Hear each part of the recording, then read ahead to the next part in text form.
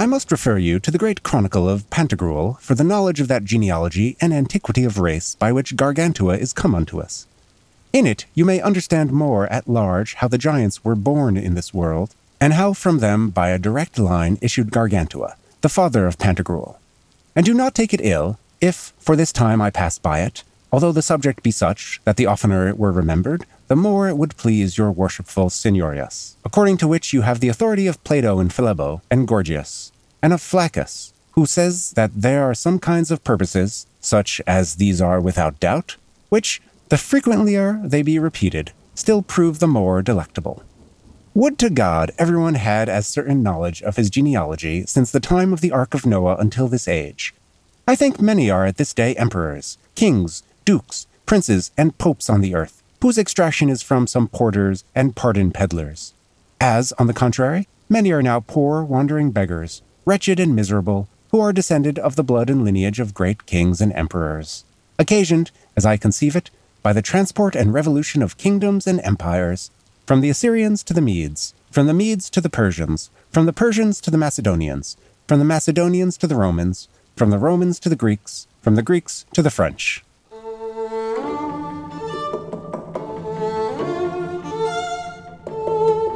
This is Dark and Stormy Nights, the podcast where we read the first page, and only the first page, of every novel ever written. I'm your host, Vin LeBate. And I'm your other host, Ben Blattberg. And tonight we're talking about the first page of Gargantua and Pantagruel by Francois Rabelais, published sometime around 1532. And our guest tonight is Peter Rogers. Welcome back to the show. Thank you very much. Happy to be here. So, how familiar are we with Gargantua and Pantagruel? Oh, no. You've had 500 years to read it. So the spoiler warnings are completely expired now. Yeah, I mean, all I know is it generally fitting into some tradition of French satire. But yeah, Rabelais, I've never read anything by. My apologies. No, that's how we roll here. Yeah. Well, I know, Peter, you are studying French at this moment. Just starting in on it. Yay. So this could perhaps be a goal, or yeah, exactly. Or a benchmark. You know, like. Yeah, I tried looking through some of this in the original French, and it didn't seem quite as bad as like 12th century English or anything like that. You don't feel like you're having a stroke, but there's still a lot that's like, that's not a word. I feel confident that that's not a word anymore. Yeah. But also, given the nature of it, like, it's entirely possible that there are just non-words in the text on purpose. Oh, yeah. Like, looking at the style of this, I was trying to untangle how much of it is the original text trying to parody intellectual tracts of the time, and how much of it is this an older translation that has just never been updated into more modern English, and how much of it too is bits of French getting transliterated. Like the Ark of Noah is never how you say it in English, but it's always how you say it in Romance languages. Right. Just so much about that. Yeah, so it is always funny when you are translating a work and like you're like, well, like literally this means this, but the feeling is like casual, right? Yeah, you know, not the title of a fantasy novel, you know. Yeah, Ark de Noah. And there's a whole thing that John McWhorter linguist goes on about how everyone who doesn't speak English gets to read Shakespeare in modern language. Like Pablo Neruda did an entire translation of Romeo and Juliet, and so the entire Spanish-speaking world, I think, is stuck reading Chilean Spanish, which is a bit of a hill to climb, but it still like speaks to them in their own language. And now we read Shakespeare across this vast number of years, and where it's like the boys getting in a fight with knives is going to still sound very refined and high register to us, and hard to navigate. It's also, sorry, one thing I wanted to bring up before I forget.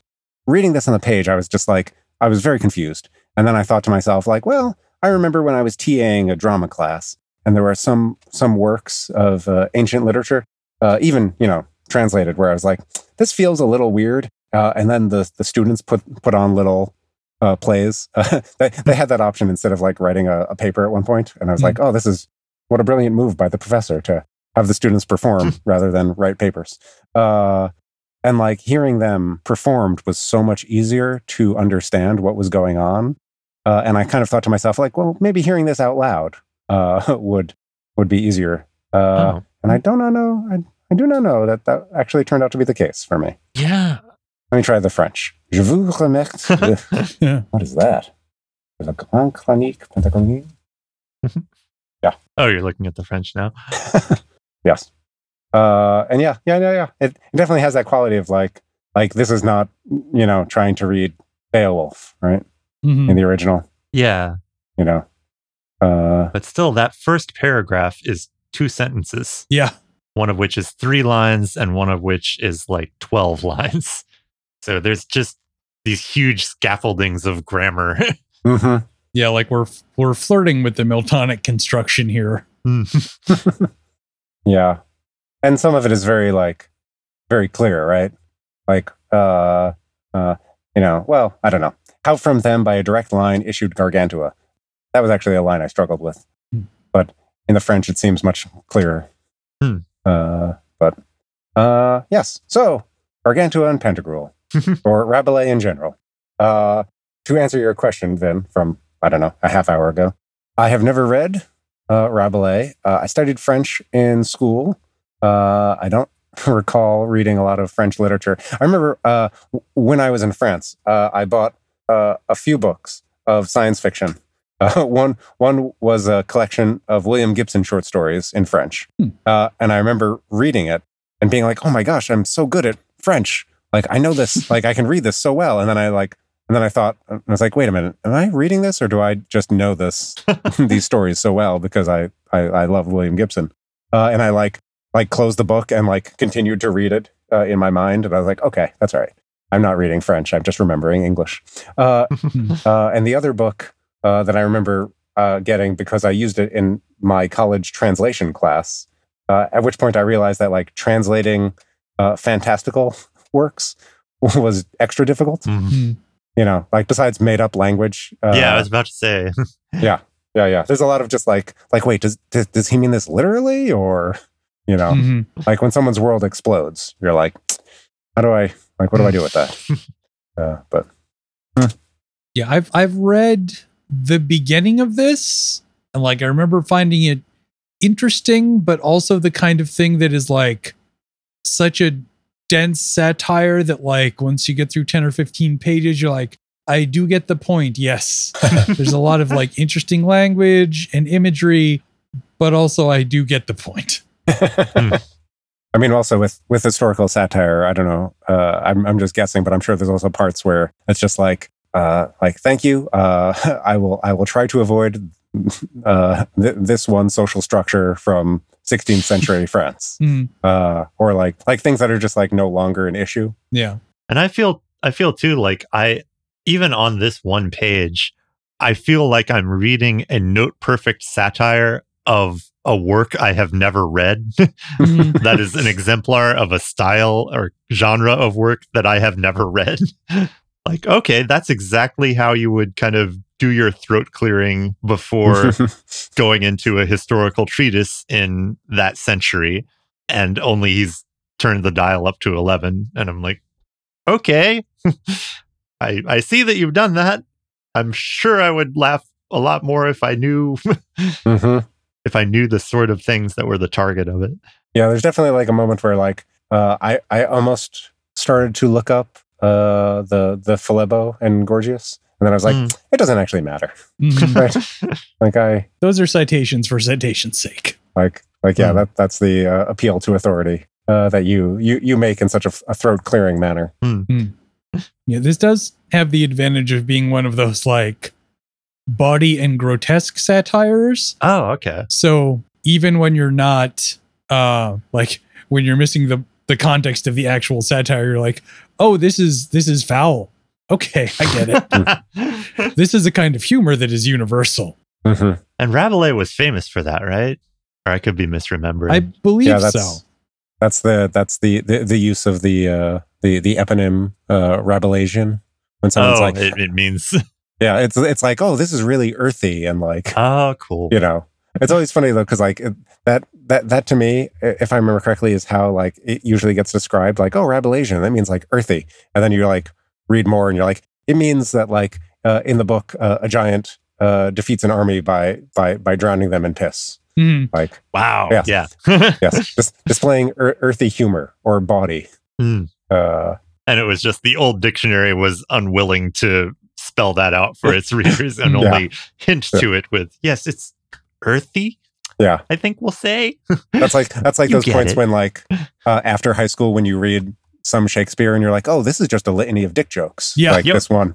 Like, I get it. Okay, you know, like, oh, this is all about farts. Okay, but I guess it explains some of the comic value of making it sound so high flown at the start of this, like setting the stage for something that sounds so refined. It's like, yep, that is how you set up a bunch of dick and fart jokes. Good evening and welcome to my study of history and philosophy. Yeah, and just it's frustrating not knowing enough about like what an average sentence felt like in 16th century France, because like I know that he's going really extreme with, you know, piling clauses on clauses on clauses and never getting to the end of a sentence. But it's like, how much further is he going than an average piece of writing for the time? Yeah. Well, I will say that like when it came time to like screenshot the first page of this, I had to do a little selection because there's like 5 different things that could be the first page. Oh, wow. Because there's an argument, which is in verse, and there's an author's prologue, and there's a note to the translator, which is also in verse. So like, Rabelais very clearly was enjoying just piling the fuck on. Throat clearing before the throat clearing that precedes the throat clearing. Well, this is one of the like I wonder, like we were talking about this, like, oh, this is like a parodic version of like an academic ease, but like writing. Wait, what was it? 1532? Like, like. Is there like how much academic French is there to parody? I guess is my question. Yeah. Or is it still like all or mostly Latin? Well, so like the note to the translator begins, Rabelais, whose wit prodigiously was made. So wait, okay. So Michel de Montaigne, he's writing around here, isn't he? No, wait, he was born in 33. Okay, never mind. Yeah. That's just one of those funny things. Like I remember in like taking a fairy tale class that focused a lot on Italian fairy tales. Like my understanding of Italy was very, very I was shook by that class, let's say. And I'm like, oh, like this is Italian. It's like, well, like Italian as a language doesn't exist until or it's like Italian as a language still doesn't exist. Like, you know, go to Sicily, say that, see what happens. Yeah. With your received Italian. Yeah. I do have one very, I do have one question about what you all made of the end of this first page. So like, that second paragraph is kind of like a typical, like, oh, like, you know, things change, people rise, people fall sort of thing, you know, or it kind of reminds me of, what is the poem? I think is it Defoe? It's The True Englishman. It is the poem that goes like, you know,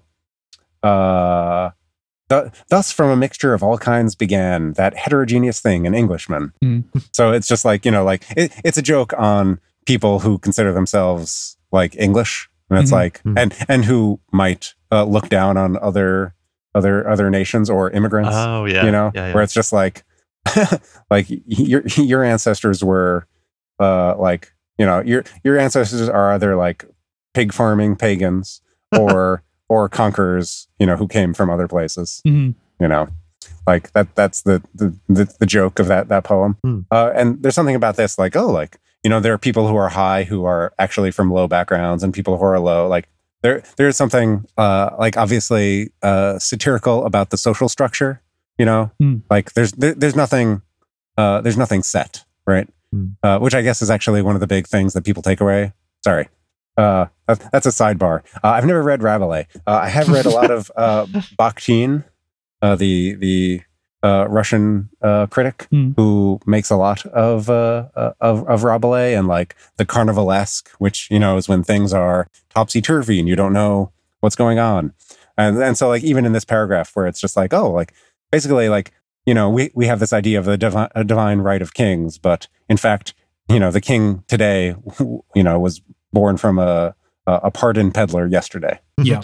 But so that the last chunk, as I can see, by the transport and revolution of kingdoms and empires, from the Assyrians to the Medes, from the Medes to the Persians, from the Persians to the Macedonians, from the Macedonians to the Romans, from the Romans to the Greeks, from the Greeks to the French. Like that, from the Greeks to the French is the part where I'm like, I feel like there's a joke there that I'm not quite. That's definitely on purpose. Like what's the joke, I guess, is my question.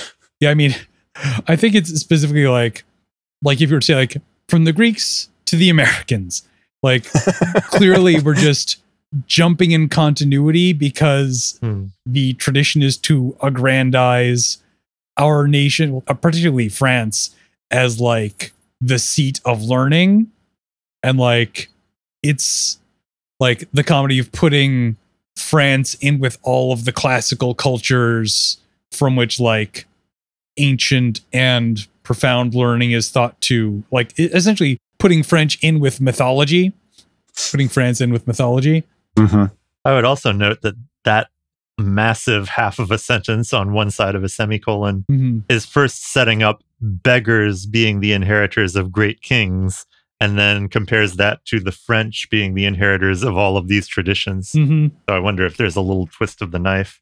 And I do wonder about like, it feels like it's going forward in time. Assyrians to Persians to Macedonians, Macedonians to Romans, Romans back to the Greeks, and then Greeks to the French.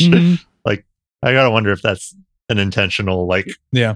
I'm talking in the cadence of explaining the history of the world, but getting it clearly wrong in one or two steps. Yeah. Just so you know what kind of narrator I am. Or like, and this is me not knowing what the cultural context would be now or at the time, wanting specifically to link the French to the Greeks and not the Romans, because perhaps the Romans are a little too close in both time and space. Yeah.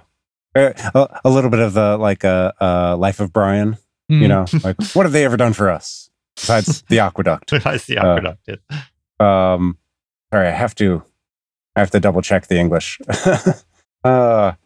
It is funny that as has come up before, I have abandoned my French and I'm currently learning Yiddish for no reason.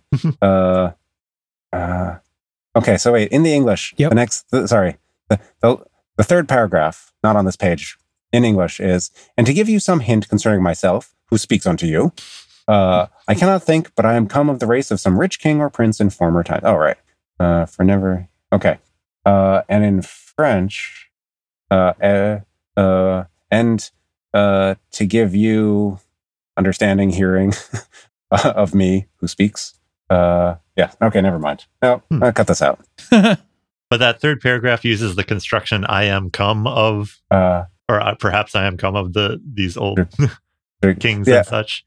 Je que sois descendu de quelque riche roi. Well, I mean, it's intriguing to me that is like a dead part of English, right? That's a German thing of "I am come, I am become," instead of "I have come, I have become." And so I'm like wondering how old is the translation? How much is the translation trying to sound like old-timey English to maybe reflect something in the original?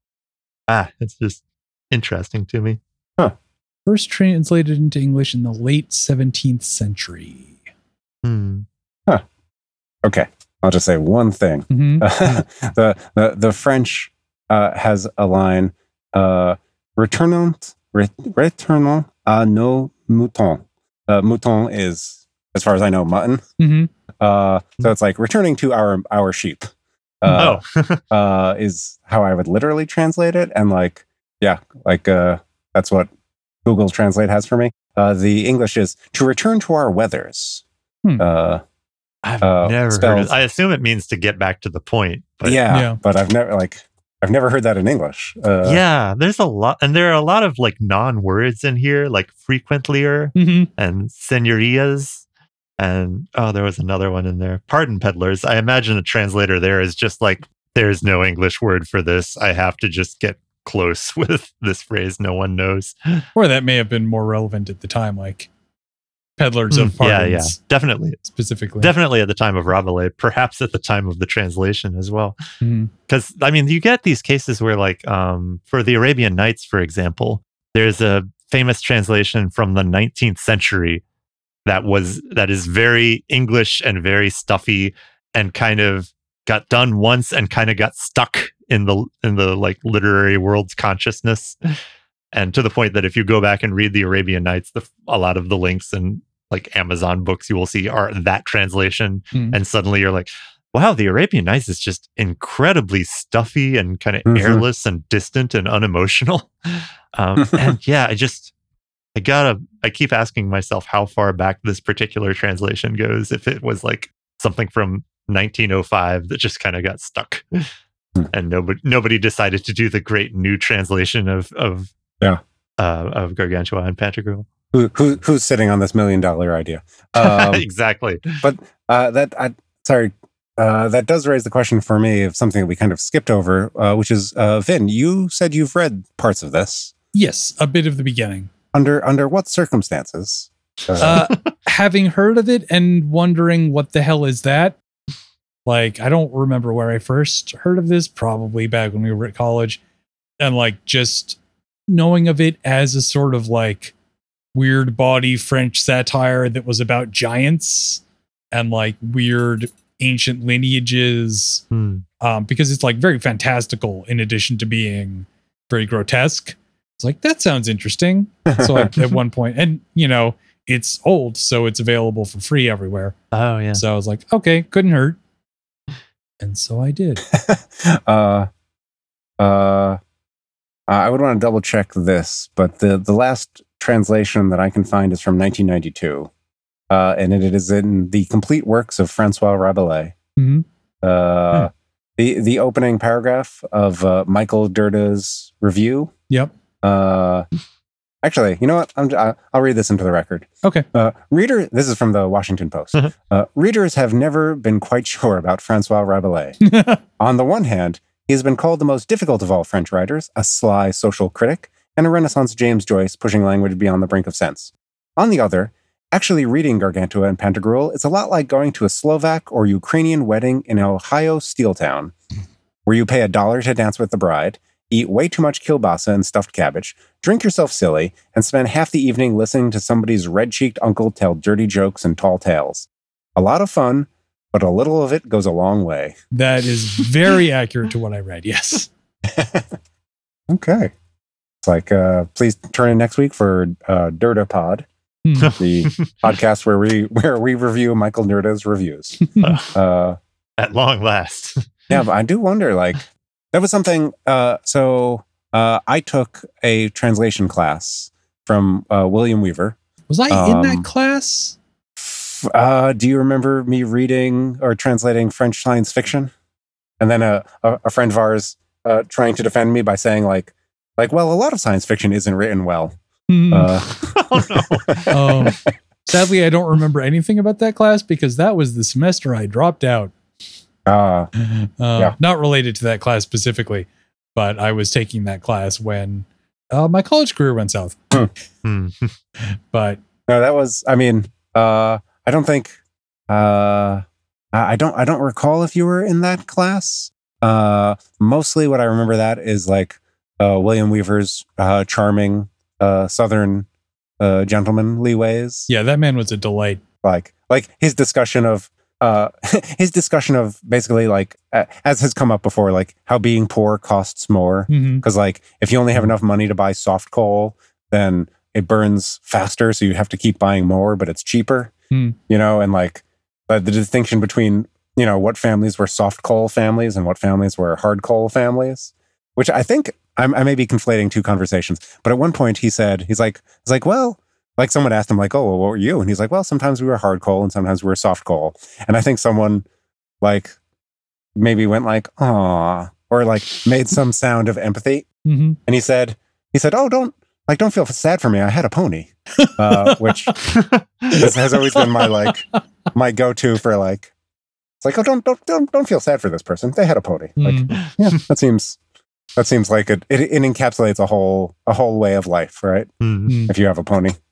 But yeah, the main reason why I want to bring this up is because I think he said something about how basically you have to translate a book every 50 years. Yeah. Because although the book remains the same, like our language that is being translated into changes so much that like reading an older version is like, again, reading it through like an extra layer of distance. Yeah. Because like now you have to understand, you know, 19th century English ways and, you know, etc. But yeah, I wonder was this 92 the last? I was just looking at that. It looks like there was a 2006 cool. by M.A. Screech. Which does sound a bit like a name that would get called into Moe's bar. Yeah. I mean, if you were going to translate Rabelais, wouldn't you come up with an invented name? Like just for the fun of? It does seem in keeping with the rest of Rabelais' enterprise. Oh, hey, Peter, have you, since your recent move, which by the time this airs may be not so recent, have you had time to get a library card? Do they have libraries in Canada? What is it like? Well, of course, yeah. And I do have a library card at this point, and I've discovered they are very well stocked with all of the movies I can't find on streaming. So, but they don't have the same, this is into the weeds, but they don't have the same online overdrive ebook integration with Kindles and devices like that. So I'm going to have to figure out if I want to actually get real books or find a way to work with their ebook system. But yeah, looking forward to getting out to the library sometime after I have a working car again. Well, yeah, I think they're building a giant new library in downtown Ottawa at this point. Their new main library for them. The design pictures look very pretty. This has been Library Talk. I mean, it would not be out of character for us to have a podcast where we just review libraries. And if there were no pandemic. It also sounds like a great starting premise for a horror movie. Like a bunch of podcasters trying to find a library. Oh no. And then they're trapped there. Yeah. Well, dibs on guesting on the Austin Central branch. I mean, that is the other, yes. Sorry, for our many listeners in Australia and elsewhere. Sorry, I was looking at the download breakdown by nationality the other day and thinking like, what? Who? Hello, Australia. Although actually, no, I guess we know. Don't we know? Anyway, the Austin Central Library was completed a few years ago and is very nice. And that's Library Talk. Yep. You could see pictures of it on our Instagram and online. It was wonderful, and then the pandemic hit. Yeah. Sorry, here's from a review of one of these translations. Plainly, translating Rabelais is extraordinarily difficult. Yeah, I'm glancing at the Screech translation, the 2006 one now. It's more of a scholarly translation, so it is actually more difficult to read. Woohoo! Like it's got bits and asides from different French editions, like parenthetically included. Yes. So it's got that. Yeah, that. I can't remember the term, but for that sort of like the universal edition that has all the changes from all the different. Oh man. Yeah. Yeah, I guess that would be a totally other problem that we have in reading this book. From like with Shakespeare, right? There's always the things that well, like that was printed in this quarto, but not in that one. Yeah. Which Lear do you want? Yeah. Or which Hamlet? Yeah. Here's the book that has all the Hamlet that we have on record in it, and it would take 5 hours to perform. Yeah. I do actually. I will say, one time, as I was the TA for a drama class, I said I really want to look at this one scene, and at some point, I think the teacher on hearing this was like, "Why that scene? Like that was a later edition, like not from, that's not the original." Yeah, I was like, well, I wish I had known that an hour ago. Like, why is that not in this? But yes. Yeah, this one starts out, it will be neither fruitless nor idle, parentheses, seeing we are at leisure, close parentheses, to recall for you the primary source and origin of our good giant Pantagruel, for I note all fine historiographers have done likewise in their chronicles, not only those of the Greeks, Arabs, and ethnics, but also the authors of Holy Writ, as Monsignor St. Luke particularly, and St. Matthew, which is a totally different line. So, wow. Yeah, I think there are a lot of different bits in different editions over the course of things. Man. Which I think brings us to the question, are you going to read more? Or under what circumstances would you? Oh, man. It's debatable whether I've successfully read this first page. I mean, Peter, I guess you have your... you could always have this as a goal to read in French. Oh, yeah. 100 Years of Solitude was the goal for Spanish. Yeah, you have an assignment now. Right now, my main goal for French is to learn to read like Tintin and the old Mobius comics in French. I would recommend Asterisk. An Asterisk and Old Asterix and Old Ones. Yeah. Yeah. There's a lot of there's some wordplay there. But yes. Oof.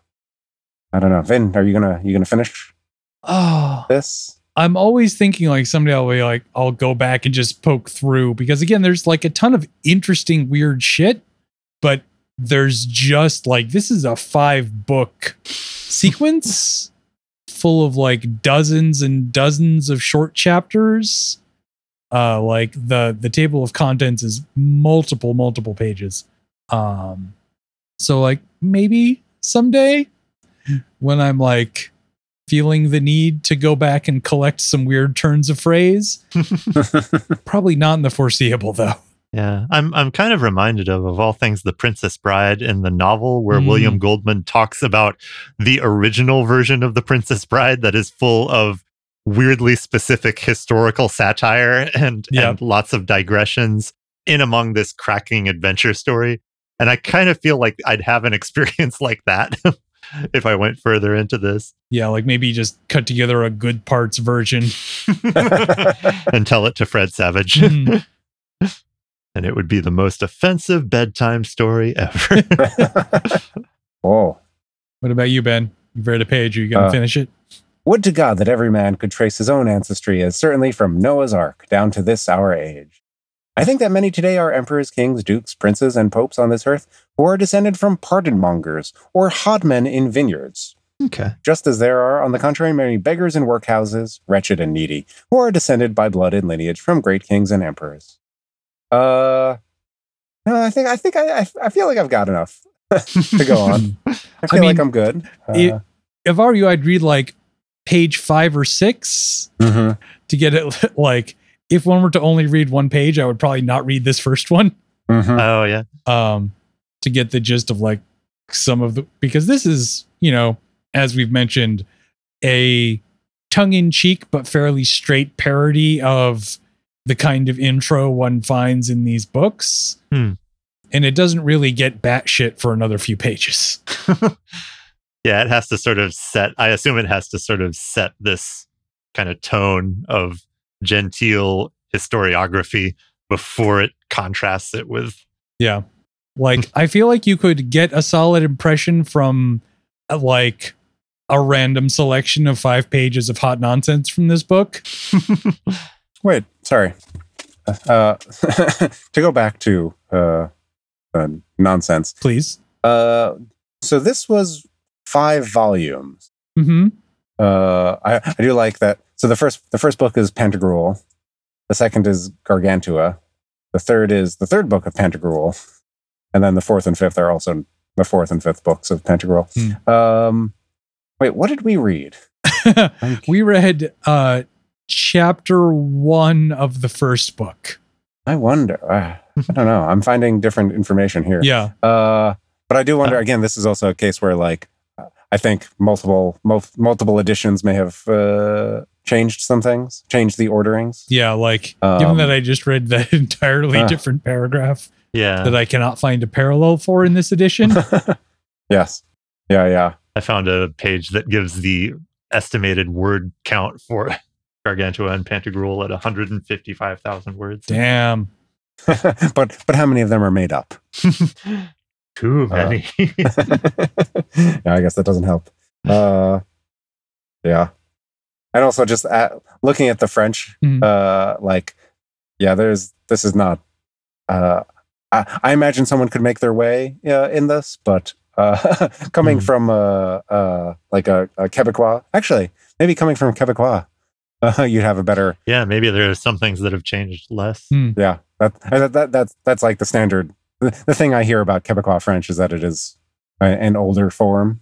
That it has preserved some things that have gone away in Académie French. Yeah, like those islands off the coast of North Carolina, where the language of Shakespeare remains. I just want to read. I don't know. I do like. Also, just one last thing I found. I looked up that returning to our sheep or returning to our mutton. To our weathers. I couldn't find anything for returning to our weathers, but I found a site that said, "Oh, returning to our muttons." That's just like a normal English phrase. Taken from a humorous translation of the French idiom, "Let us return to our sheep." I mean, I guess it has a great, like, as a like shepherding phrase. It is very reasonable to say, like, let's get back to our sheep. Yeah, we're playing too many panpipes. We need to get back to our sheep. So I just scrolled down to a random chapter title, and chapter 1.4 is entitled, "How Gargamel," a character is named Gargamel, which makes me very much wonder about that chain of custody. Yeah. Right, because Smurfs was originally by a French cartoonist, right? Yeah. How Gargamel, being great with Gargantua, did eat a huge deal of tripes. I just wanted to make sure I had this. Belgian. Belgian. Thank you. Yes. The Petit Belge. Just to get everyone angry at us. Yes. Everyone's shouting at the podcast. Yes. My Schtroumpf. And also to correct what I said last time, when I said that Zarathustra was the Greek for Zoroaster, I think that's reversed. Oh, okay. The internet is telling me I was wrong, but now I don't even remember. I'm all turned around. Now I consider from the Greeks to the French to be a normal transition of empire. From the Greeks to the French. Gargamel is Gargantua's mother. Yeah. Okay. And later on, the name of a particle detector in CERN. Is it a particularly big one, or are they searching for a particularly big, or trying to handle a particularly big particle, relative to other particles? Like, that's the joke here, right? Gargantua and Pantagruel are giants in the land of... The Gargamel is looking for the Gargantua particle. Yeah. Unfortunately, the Wikipedia entry on the particle detector is far too dense for me to find a good joke in it. Well, yes. Something about dense articles. And you know what? I don't know when I will get to this, but, like, considering that Rabelais is known for his earthy humor Mhm. and his urine-drowned armies. I feel like this page maybe tells me something about it, but not like it's like if you read Kafka and like just the first line of a Kafka story and people are like, oh, it's so Kafkaesque. And you were like, you mean What? interested in the mundane nature of insurance business? Mhm. And you're like you might be reading the wrong thing. Like, I don't know. Like, I guess, yeah, I kind of want to, maybe I just want to read like those parts Mhm. where like, I don't know, people are entering into the folds and fat of giants. I feel like there's something there. Like it's not just about it's not just about urine drowning armies. There's also like civilizations building on giant bodies, or isn't there? I don't know. Hmm. That's what I want to find out. Okay, it's on my list. All right, one more chapter title. How Gargantua did eat up 6 pilgrims in a salad. Oh dear. Like I feel like you could have an entertaining time just reading the chapter titles. And I'm closing the French tab there. Done. It feels like it should mean something. Well, we're pushing up about on time, Oh, right. unless we want to make this a giant episode. Oof. Heyo, give the Australians what they want. Yeah. And also, like I do wonder about like some things that have sort of become bits for me, which are actually like they're less bits than they are authentic expressions of my personality, such as it is. But there are other things where, like, for a Dracula episode where I just was wanting to do the count as many times as possible. Like if I did that now, would people be like, what is he talking about? And I'd be like, oh, that episode was like 2 years ago. Yeah. Like, yeah. But on that note, any final thoughts on Gargantua and Pantagruel by Rabelais?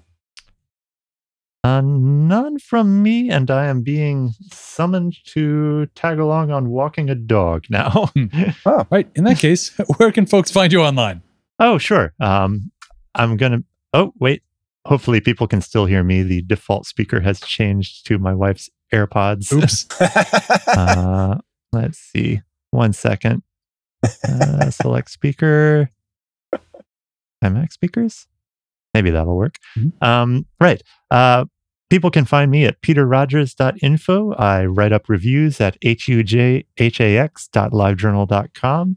And I play RPGs every week at twitch.tv.mmajcher, M major.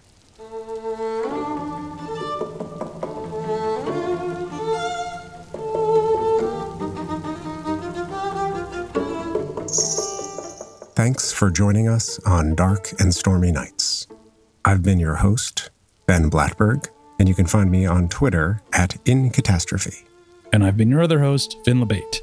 You can find me on Twitter and Instagram at Mr. Reciprocity, and you can find the games that I write at mrreciprocity.itch.io. For show updates, corrections, and occasional bouts of actual research, subscribe to our monthly newsletter at monthly.darkknightsreads.com. For everything else, follow Dark Knights Reads on Twitter or visit darkknightsreads.com, and we'll meet you back here next time, weather permitting.